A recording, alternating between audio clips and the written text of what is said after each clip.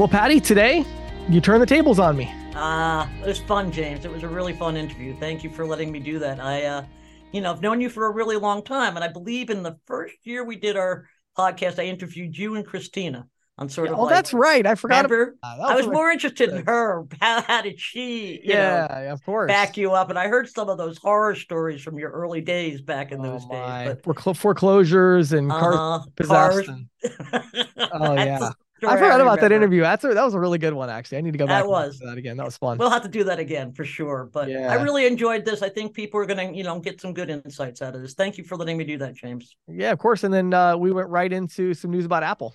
Yeah, Apple and Goldman Sachs. It's what did I put it? The golden sour apple. That's a good way to put Oh it. wow, very Yeah. good. So stay tuned for that. That's an interesting story. I think you'll find. So this episode is brought to you by Nativia Banking. Just head over to nativia.com/ISO to learn more. Welcome to the Merchant Sales Podcast. Welcome, everybody, to the Merchant Sales Podcast. I'm your co-host, Patti Murphy, with James Shepard here. Hey, everybody. Today, we're going to switch things up a little bit. And since I'm a reporter who always asks a lot of questions, I thought, wouldn't this be a great opportunity to interview James? I know a lot of people in the industry really know you well, James, but there are a lot of people who only know you through the podcast. And Sure. maybe that's kind of new. So I sort of wanted to, give people a feel for things, who they're listening to, why they're listening to us. There we go. I like it. Maybe I'll even turn a few of the questions on you, Patti, and we'll get some information. We'll get the insider scoop on you too. That happens to me often when I'm interviewing people. They'll be, well, what do you think? I'm like, I asked you that question. Right. Sure. Anyway, well, let's start off with the question that we always start off with is, how did you find your way into this crazy industry? Now, I know that you're sales kind of oriented guy, but how did you actually find your way here? Yeah, so interesting story. I was in Chicago area. That's where I grew up. And I had a job at Service Master. So the way a lot of this started, when I was in high school, I was actually much more interested in technology. I was developer, computer programming, all of that kind of stuff. I had a retail job at a pet store, so I always was kind of into that kind of retail sales environment. And so I knew I enjoyed convincing people to buy things and all that. So then I got this job. My first kind of what I would consider real job was at Service Master in the True Green Lawn Care division.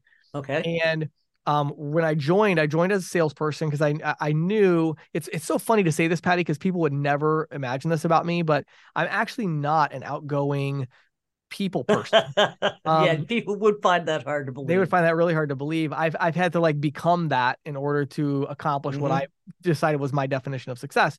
So anyway, all that to say, I figured out, okay, well, I have to learn sales and I have to learn how to run a business if I want to be really successful. So I went and said, okay, I'll go get a sales job. And I figured cold calling on the phone to sell fertilizer to customers. I mean, what could be harder than that? Yeah, right. So I went and got that job, and within a few months of getting that job, and I had several businesses before that, which I'm not going to get into, but when I started that job, a few months after, the do not call list came out. Oh, okay. Okay. And so for people that aren't familiar, that was a tough time for because starting. businesses like Service Master, they built all of their business based on cold calling consumers. Right. So the do not call registry coming out was kind of like the end of the world. You know what I mean? For them. As they knew it. Sure. Right. So I'll never forget my manager at the time named Scott. He called me into his office and he's like, James, the corporate says we got to try this new thing of going door to door to sell lawn care. Ooh. He said, I think it's a terrible idea. I don't think it's going to work, but if you want to run it, you can. Oh, gee. I was like, wow. So I was very entrepreneurial. And in fairness, I had told this guy when I interviewed initially that I wouldn't be there that long. I was an entrepreneur. I was going to start a business, but I told him that I would be the best salesperson he ever hired in his life. And I would, work around the clock and all that. So he already knew that I was entrepreneurial, looking for a challenge, and I wasn't looking at a long-term career. So he thought I would be a good person, which turns out I was. So I jumped into that. He gave me the two worst salespeople in the office. In the shop, right? No joke. Anyway, they were not good. But I was out, started training them. And long story short, within a couple of years, we had about 30 salespeople. Oh, wow. Were out door to door, and it was fantastic. We were selling way more than they ever did over the phone, much higher value, much higher retention, better customer experience all around the board. So I was very lucky because that put me in a position to skyrocket in the organization because I Right. was the only guy, and I was like 22, and I'm the only guy in the company basically at that point that really knew how to do this well. There's one Right. other guy actually that's I'm still friends with that was doing it at a different branch. So anyway, gave me the opportunity to travel around to train other branches, and I'm a 22-year-old making all kinds of money, and oh, this is We're great. feeling high on yourself, I'm sure, by this Yeah, point. yeah. Yeah. So then I got a job. I moved. I left the company and started a real estate business that failed. I had a Christmas light decorating business that took off, and I just had a lot of different things going on. Uh-huh. So then my regional manager that was, I'd become close with, he asked me to come back because there was a branch that lost their marketing manager. So I came back at the age of 23, right before I got married. And anyway, all that say, long story short, Service Master got me into that sales mode. So when I moved out to Pennsylvania after I got married, and I was kind Uh-huh. of like, what am I going to do next? Right. Right. But it has to be sales, It right? I has to be mean, sales because I knew that's where all the money was at. right. So at that point, I ended up getting recruited into a payment processing company. It was called, I think I can say the name now because I think the Attorney General officially shut them down in Texas a while ago, but it was Apex Merchant Group. Um, Okay. and, they were just the absolute scam company. I mean, it was Yeah. terrible. I remember you telling me about that. Yes. Yeah. I didn't know it at the time, Right. obviously. No, but I mean, later years when we met, you told me about the first Yeah. job you had Yeah. in It was this pretty business. crazy. Yeah. So Yeah. what I did is I was going out and I was selling these leases Mm-hmm. on the old the Hypercom 4220s and 4210s. Remember that? Okay. Sure. It's kind Right. of I a remember skinny terminal. those. Sure. We were selling leases at $99 a month for 60 months. Nice. So a $6,000 lease on a terminal worth Nice. like Right. 115. Right. And what's so funny about it is, Patty, they literally on the bottom of this terminal, they had a custom created like sticker that Uh-huh. was more than a sticker, but it was like a piece of plastic with a sticker on it that said Quantum 2000. Which sounds really exciting too, Right. Well, right? the Yeah. reason they did that is they stuck it over the bottom. So when you would go to look for the Quantum 2000, well, the only thing you'd find online is their website. And Oh, it's like, oh, wow, that must be worth a lot of money. If you actually search for the Hypercom, 4220, it would right. say $115 on Amazon, right? Right. Sure. Well, Sure. here's what happened, Patty. So true story. I'm installing one of these terminals one day and the sticker fell off. So I'm like, No. what's a hypercom? So I looked it up and I'm like, oh crap, I've been leasing these terminals for $6,000 that are worth, like $150. $100. Yeah. And so I wasn't very happy about that. And what's funny, Betty, I'll be honest with everybody because I'm a greedy capitalist. Okay, that's the way it goes. So the honest truth is I'm not sure what I was more upset about: the fact that I had been selling a $115 terminal for $6,000, or the fact that Or my commission on it was $500. right, right, right. I was like, look, I can sell this at like $50 a month. Like, I can work with this, but you're gonna have to give me more than $500. Anyway, I was pretty upset about that. So, long story short, left them, went to another company, very reputable, everybody would know, and started building a book of business with them. But I very quickly realized there wasn't a lot of training out there in the industry. Mm-hmm, mm-hmm. There just wasn't a lot out there. So I started the YouTube channel. This is back before it was cool to be a So YouTuber. that's when you started the YouTube channel, really when you were still pretty new in this I was business, probably right? only 6 months into the business, I would say, Mm-hmm, but I had a mm-hmm. passion for sales training. I didn't have any employees at that time. Right. So I had a assistant doing the paperwork and stuff. So then I started building it out. And initially I built it, the way I monetized the channel was, because it took off really fast. Like Mm-hmm. it turned out everybody was looking for this Or information, somebody who did how that, payment right? processing works and all that. Because what was happening at that time still happens today to a lesser extent, but all these companies were recruiting people like crazy into the industry, but they weren't training them. Right. Right. Right. I So, remember. these Yeah. people would come in, they'd go, oh, they got recruited in and it's a great opportunity. And then they'd go, oh, okay, well, how do I do it? And they go Mm-hmm. look online and they wouldn't find anything. So as soon as my YouTube videos started going out, Right. they just started blowing up. I still have some on, I've left a few of the old ones on YouTube I've from, seen some of your old ones, but yeah, it's some of really my really funny old when I ones. view those because I used to meet a lot of people when I first came into this part of the business. Said, "Oh, the green sheet. When I got my job with XYZ, they gave me a stack of green sheets like this Right. and told me to Right. read through them, and that was Yes. all the training I got." Um, Right. I was like, "This is before you came along, Right. obviously," but it was true. That was what Yeah. all the kind of training some people were getting. Yeah, it's crazy. And so, which the green sheet is such a great resource. I know a lot of people I've talked to that when they got into the industry back then, they got literally nothing. I mean, like when I got into the industry, I got a 2-hour webinar Oh, that's better than most people. And all that webinar was how to sell the Quantum 2000. Right. Right. Right. And they just said, oh, just tell them that we'll save them a ton of money on their processing. And I'm like, and they didn't say how much or how to, it was just, no, Right. just Right. tell them we'll Right. save them a bunch of money. It's about the Quantum 2000, So, yeah. So anyway, I started that, and then I would monetize it by recruiting agents. So I would say, hey, if you're interested in this, I have a company I recommend, and then I would send them to a company that would give me an override. Okay. I did that several times. Then I ended up building my own ISO. We had two different national ISOs. The second one I built, we were doing about 200 deals a month.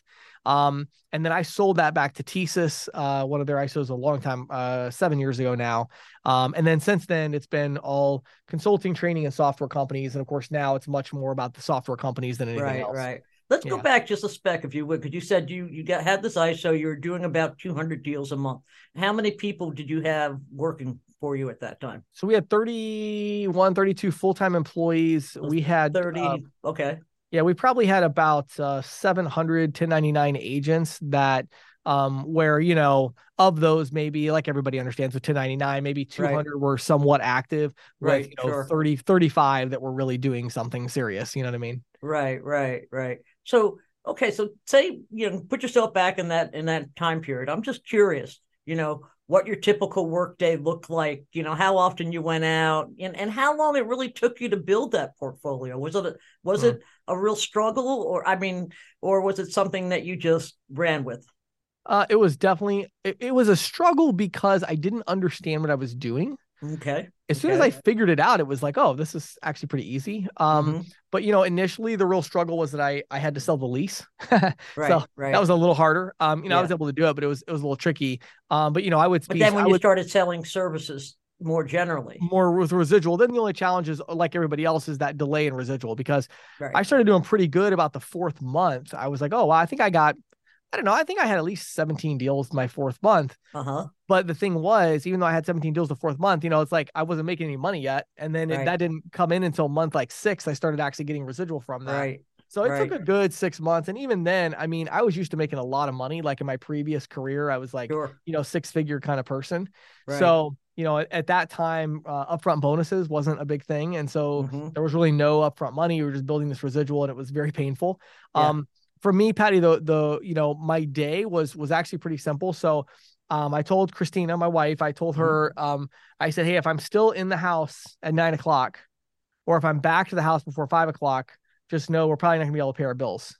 So I want to keep me out. That's what she would do. It'd be like, it'd be like 8:45, and I'm like, still working on something at the house. And she's like, hey, like, are you heading out? Right. Later on, when when I started having kids, I had them play that role as well. Like I would do a thing where every day when I would come home, they would ask me how many sales I made that day. Oh, that's a great idea. Yeah. And I would tell them that every time I made a sale, we're saving up money to go to Disney World, that type of thing. And so they'd be very disappointed if I came home and hadn't made a sale.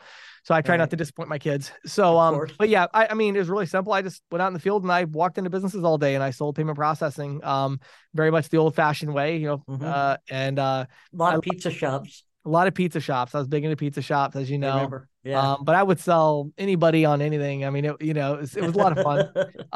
The other thing I definitely was able to use back then is I had other expertise, again, on the tech side. I remember that. Right. QuickBooks was a big deal for you. QuickBooks was a real big deal. I was QuickBooks certified, so I was able to go in and help people more kind of operationally a little bit for free, as just kind of like, hey, it's a good idea to be in a relationship with me. Yeah, sure. So yeah, my days back then were, the other thing I will say too, I've always had this weird thing where if you asked anybody, Patty, that like knows me or works with me, they would all tell you James is so organized. But yeah, I bored you. I think you're very organized. But I'm not. You've not seen my desk though, James. But what I've always been really yours. What I've always been really good at is hiring the right people and getting people to fill in. So Angela was my first assistant, and back then we actually, and she's in the building right now actually, but we had I had this little app on my phone. Every time I would get done with a conversation, a phone call, a meeting, whatever it is, I had this app where I'd pull up the app, tap this button to do a voice note. And I'd say, hey, I just talked to Bill at XYZ company. He said I should follow up in the afternoon and when Susan's there, whatever. And I would just, once I untapped record, it would automatically send her an email. Oh, wow. So right? she'd put it into your Yep. system for you, And then right? all I've done, I mean, literally, if I had to name the biggest factor of my success, actually has been that every day I kind of consider myself as best I can. I try to be a robot during the day. And what I mean by that is just give me the instructions and I just Yeah. do that. So I wake up in the morning, I look at my calendar and I'm like, this is what I'm doing today. And somebody else plans my day. And that's been the case for me for a long time because I'm not organized. Most salespeople aren't either. I'm just not detail Yeah. oriented enough to do it. Yeah. But I would do that. And I just had this discipline of after every time I would send it. And then she would basically route my day, plan what I was doing. I got some telemarketers eventually to start calling and helping me schedule appointments and stuff. So I focused on building like a team around me to make myself more productive. Yeah. Yeah. Right. And that's what I did first before I was like, oh, let me go hire more salespeople. Let me go hire more, whatever. It's like, no, like I just want to make myself really productive and like work really hard myself. Right. Which is something you've said a lot on the podcast. If you're really good at sales, you Yeah. don't want to go out and hire another salesperson and train them and Right. make less money. You want to hire people who are going to keep you out there selling. Exactly. Yeah. I think a lot of people get burned out with sales. And I mean, I understand that, but I mean, unless you're making a ton of money where you can really scale something, it doesn't make sense. It really doesn't, Yeah. So, James, this tends to be a business that changes all the time and then it changes back, Yeah. 1099s versus W-2s. I know you've seen that, going public, then going back private. That's something we've seen in this industry. What are the two or maybe three most significant changes that you've seen in your career selling, in the merchant services part of your career? Yeah, it's a great question. I mean, to me, selling merchant services has shifted almost entirely as a result of technology. Right. And so I think, and what I mean by that is that's impacted everything.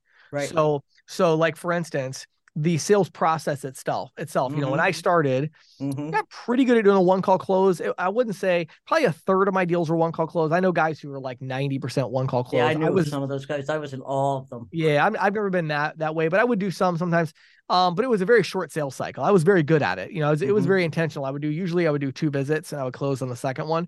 But then when it started being like, okay, now I got to go sell full feature point of sale systems, that got a little tricky, right? Then it was so it got harder and harder. And then it was more of a learning experience too. Yeah, right? you're selling a solution. You got to become the expert. You got to answer questions that are harder. A lot of times you do have to go back and get more information before you can really make the full pitch. Right. So that's been a big shift, I feel like, over the years, and that's impacted everything. Then you look at verticalization, which layers on top of that. And now this vertical specific software, it's even changed the way you would go target. Now I was actually pretty early into that. Right. I remember.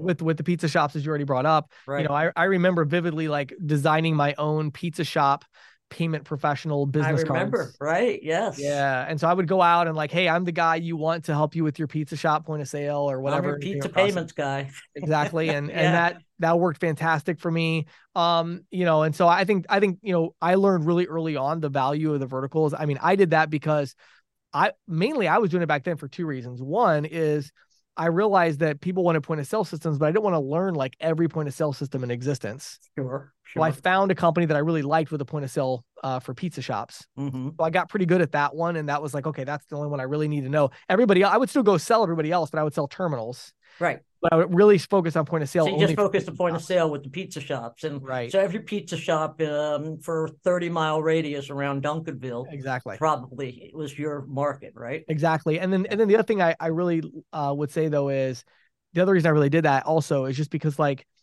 you get so many referrals. Like when you're out selling one particular thing like that, you just get really deep into it. And I mean, it was pretty rare for me to close a deal where I didn't get another deal from that. So they would say, hey, you need to go talk to my cousin, Tony, or, and so that happens. Right.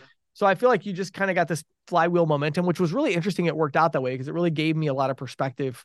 Because today I feel like it's almost a necessity to sell like that. Right. It wasn't back then. But it wasn't back then. No, it's just the way that I did it. But you know what? Let's turn it around for a second. What are your thoughts on this? You've been. Well, I was just when you were talking about that, it was kind of percolating in my mind. When I wrote this question up, what I saw as the biggest changes.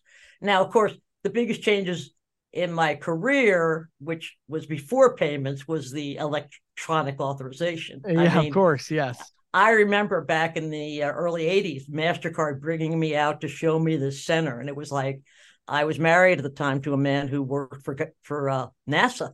I thought I was at another NASA building, with these Right. maps and everything. But aside from that, I would say probably, one of the biggest changes to me was the debit card. Okay. Okay. Before debit cards came out, even when they did come out, everybody thought of them as ATM cards. Right. Debit for the point of sale never really came into existence until about the mid 90s. Huh. And originally it was promoted, these regional ATM networks would go around and sell debit acceptance to merchants. It wasn't even the credit card guys that were selling. So debit acceptance wasn't going anyplace. Wow. And then some of the bigger banks started striking deals with Visa and MasterCard. Hey, what about we put your logo on our debit card? And then it went from there. So that was a big change for me. E-commerce. Again, I think these all tie into technology, James, but they do. Sure. The idea, I remember interviewing somebody, because just for background for people, I started out as a reporter, and I happened, some of the earliest jobs I had back in those days, professionals, lawyers and bankers would buy specialized newsletters. At that time, they were just passing all the laws and regulations for EFT and consumer protections. Sure. So I became an expert on that, following all those footsteps. So I think that what I was going to say was, I interviewed this guy back in maybe 1981, 82. He was at the Fed. I was interviewing him about what they called at the time home banking. And he said to me, you're going to get to the point, everything's going to be done through your television set. They'll do everything except hand you the cash. He was almost right. He was almost right. The screen was going to be a little smaller, but yeah. Screen's going to be a little smaller, but it is a screen, and he had the kind of the idea. The right idea. Yeah. Right.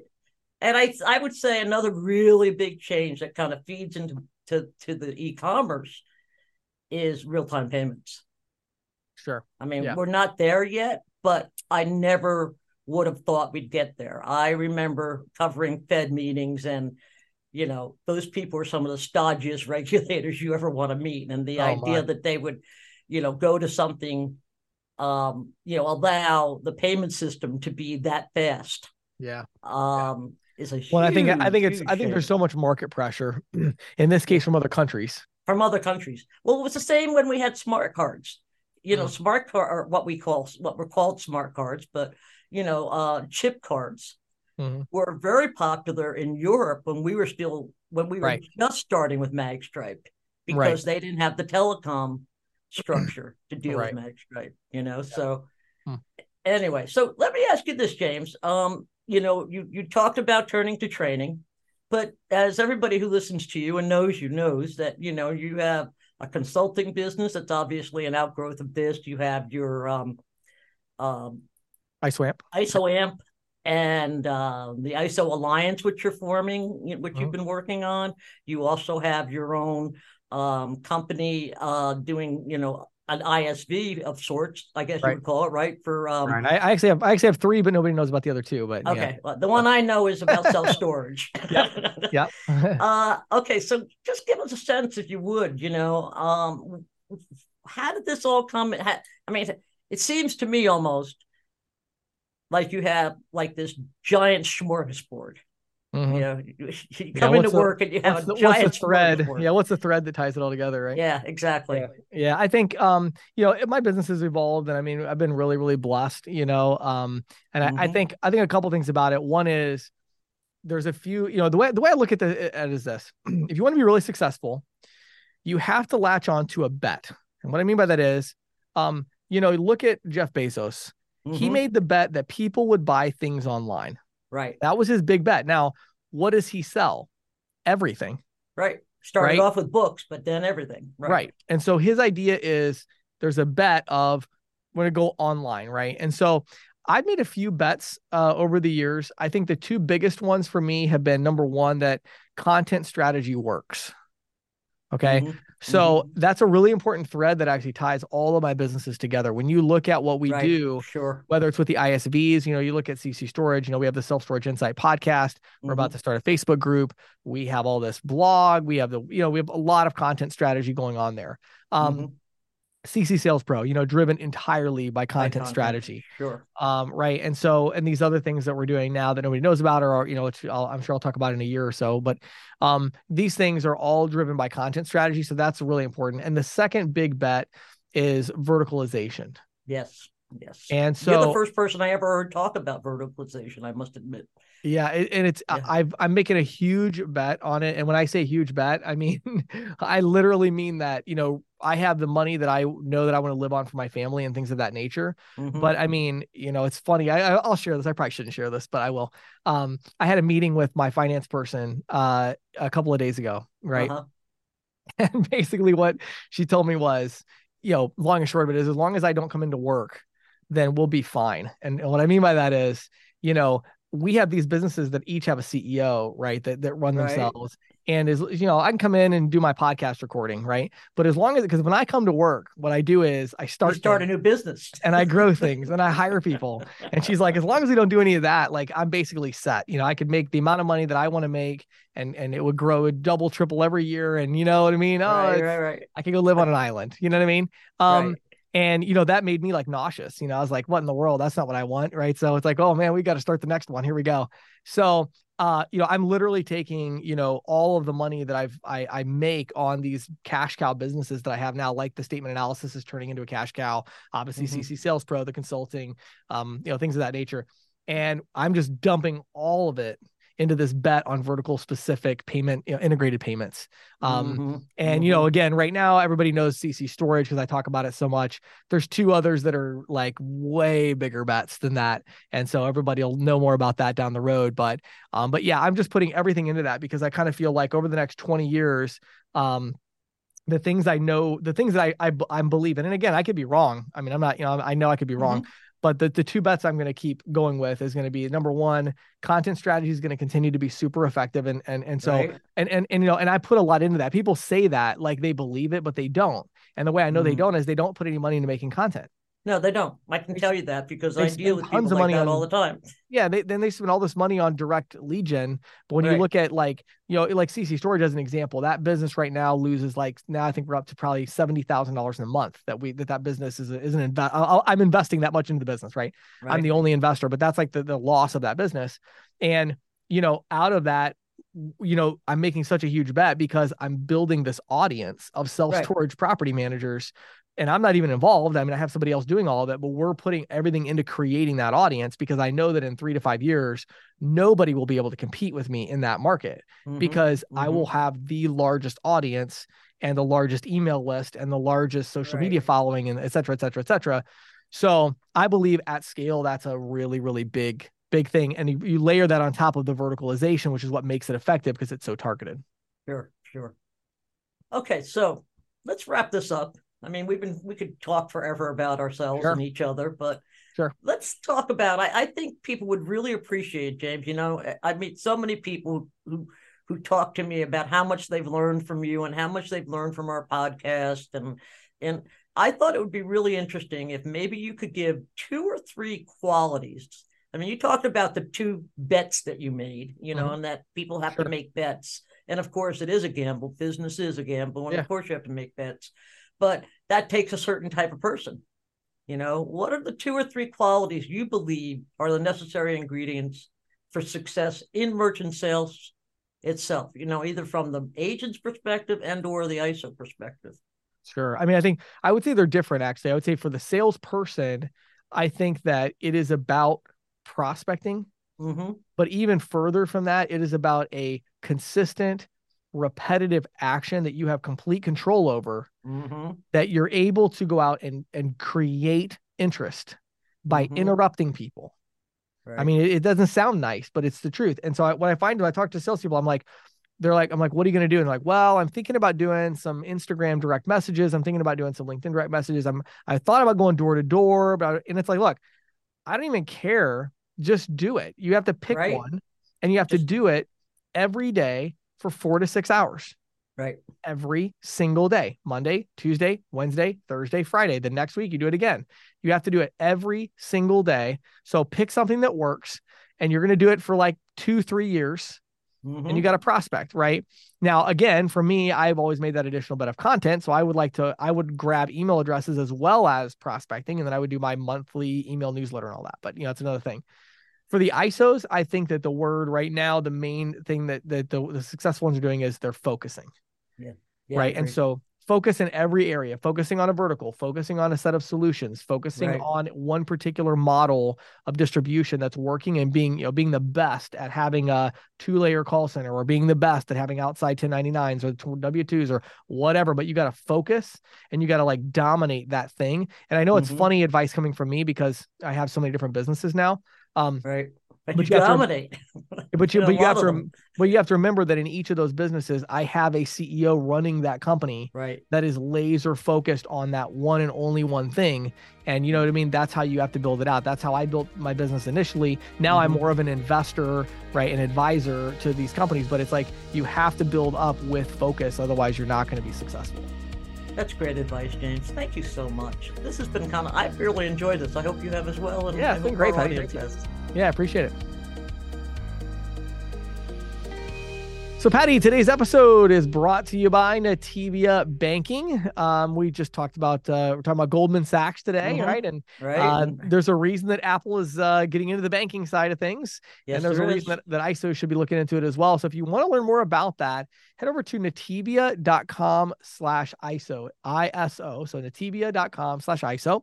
Learn more about their banking solutions and what you can do to start making money and residual income off of the money your merchants are spending, not just the money that they're accepting in payments. Yes, the concept that they like to use is banking as a service, and that is a service that you can provide your merchants in addition to credit card services. Absolutely. And with that being said, let's dive back into our episode. This is the Insider's Report with Patti Murphy, brought to you by The Green Sheet. For nearly 40 years, The Green Sheet has been the go-to source for news, analysis, and educational tools that empower and connect payments professionals. If you're not reading The Green Sheet already, check it out on the web today at www.greensheet.com. So, James, Goldman Sachs has found itself on the outside looking back in at retail payments. Really? Yeah. Its much ballyhooed partnership with Apple is on the skids. Okay. According to reporting by the Wall Street Journal and others, Apple pulled the plug and wants to be divested within 12 to 15 months. Not just the Apple Card, but the savings account, which had this, monstrously high interest rate. I think they were paying almost 5%. On checking account, on savings accounts, and also the buy now, pay later business. Oh, wow. So Goldman, a lot of people may not know a lot about Goldman because it's been an investment bank for the most of its career. Right. But it has spent the last 8 years trying to shed its image as a stodgy bank for big corporations and big moneyed individuals. And the Apple Card was pivotal to the strategy. But earlier in this year, the bank disclosed that it accumulated, this blows my mind, $4 billion in losses in its consumer banking franchise in just 3 years. Wow. And it also... Hope it was worth it for all that good branding. Right? And they also attracted a lot of scrutiny from regulators, both the CFPB and the Federal Reserve was looking at it for lapses in consumer lending regulation. Right. It wasn't exactly a good marriage from the get-go. Apple was said to have put a lot of demands on Goldman, like agreeing not to charge late fees or sell customer data. It also wanted everybody approved. So at one point I read the average FICO score for an Apple Card, or, not the average, but they were accepting FICO scores as low as 650. Oh, yeah. Which is pretty low. Mm-hmm. Goldman also took offense at the fact that early ads described the card as designed by Apple, not a bank. I could see that. Goldman has been said to be in discussions with several big names in consumer payments to take over its Apple Card portfolio and related businesses. American Express is one. Synchrony Financial, which ironically lost in bidding to be the card issuer for Apple. Wow. It's also been trying to position itself as a bank with close ties to tech it has a card issuing agreement with Amazon as well as with PayPal, I believe. Chase is also a possibility. They already are a top card issuer as well as a top acquirer. Right. You know, the news is a real setback for Apple, which has been trying to build its services business as iPhone sales begin to slow. According to the Wall Street Journal, in its last quarterly report, Apple revealed that overall sales were down by less than 1% year over year, but revenues for services posted a 16% gain. Right. So I guess maybe I didn't fully understand the structure of that deal. I have to look into that more now. So you're saying that, in what way is this a hit to Apple exactly? Well, because they have nobody right now to help them to back up. They don't have an issuing bank, basically. Right. I see. And they want to get into financial services, and they have to have a decent bank partner to do that. Well, sure, but I can't imagine that's going to be a tough find. I mean, apparently, I did a lot of reading on this. I did a lot of analyst reports on this. Right. And a lot of them are saying that this Apple Card is just a real bomb. Wow. You have low FICO scores, you have high acceptance rates, there's a lot of chargeback activity. And one of the things that really some bankers were complaining about is Apple was insists that all statements go out on the first of the month, whereas a lot of banks are doing it later in the month. So it totally messes up their schedules. Right. It's things like that the banks are just not, it's like Apple is trying to play its domineering role, and the banks are balking back. I mean, in the end, it was only Goldman Sachs, an old investment bank, that took up the offer of the Apple Card. I guess to me, the thing that I find surprising is that Apple doesn't just take more of this in-house. I mean, why? Yeah. Like, why can't, I mean, with why the doesn't way it start its own bank?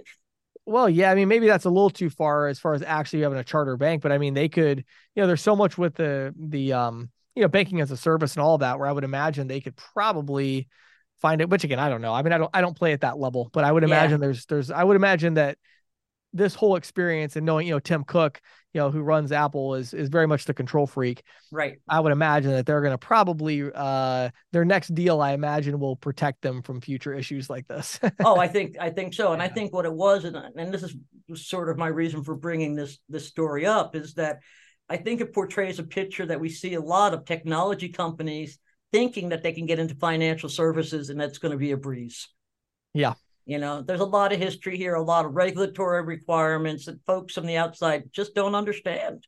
Yeah. And it wasn't just Apple that was out of its league, so to speak. Mm-hmm. Goldman was an investment bank. It had no experience in retail payments. Right. So I think that's it. Yeah, I agree that Apple could take more of this in-house, but I think they have to understand the business. I think this was their effort to understand the business. Yeah. I will say they do tend to learn pretty quickly, though. So. They do. Well, they are technologists, and technologists usually have a faster, higher, steeper learning curve. Yeah. I think Tim Cook will wrap his arms around this pretty quickly. I mean, they've made so much money from this already, from the payment side and all that. That I mean. I'm sure they'll find something. But this was just really interesting to me, because I think it sort of shows that technology bank chasm that the old players still haven't been able to navigate. No, they haven't. Yeah, it'll be very interesting to see how it all plays out, Patti. Thank you for listening to the Merchant Sales Podcast. Whether you are an industry veteran, processing executive, or just trying to learn about the payment space, we appreciate your time. The Merchant Sales Podcast is a joint production of Greensheet.com and ccsalespro.com, and we hope you will tune in next week for more information and tips on building your merchant services business.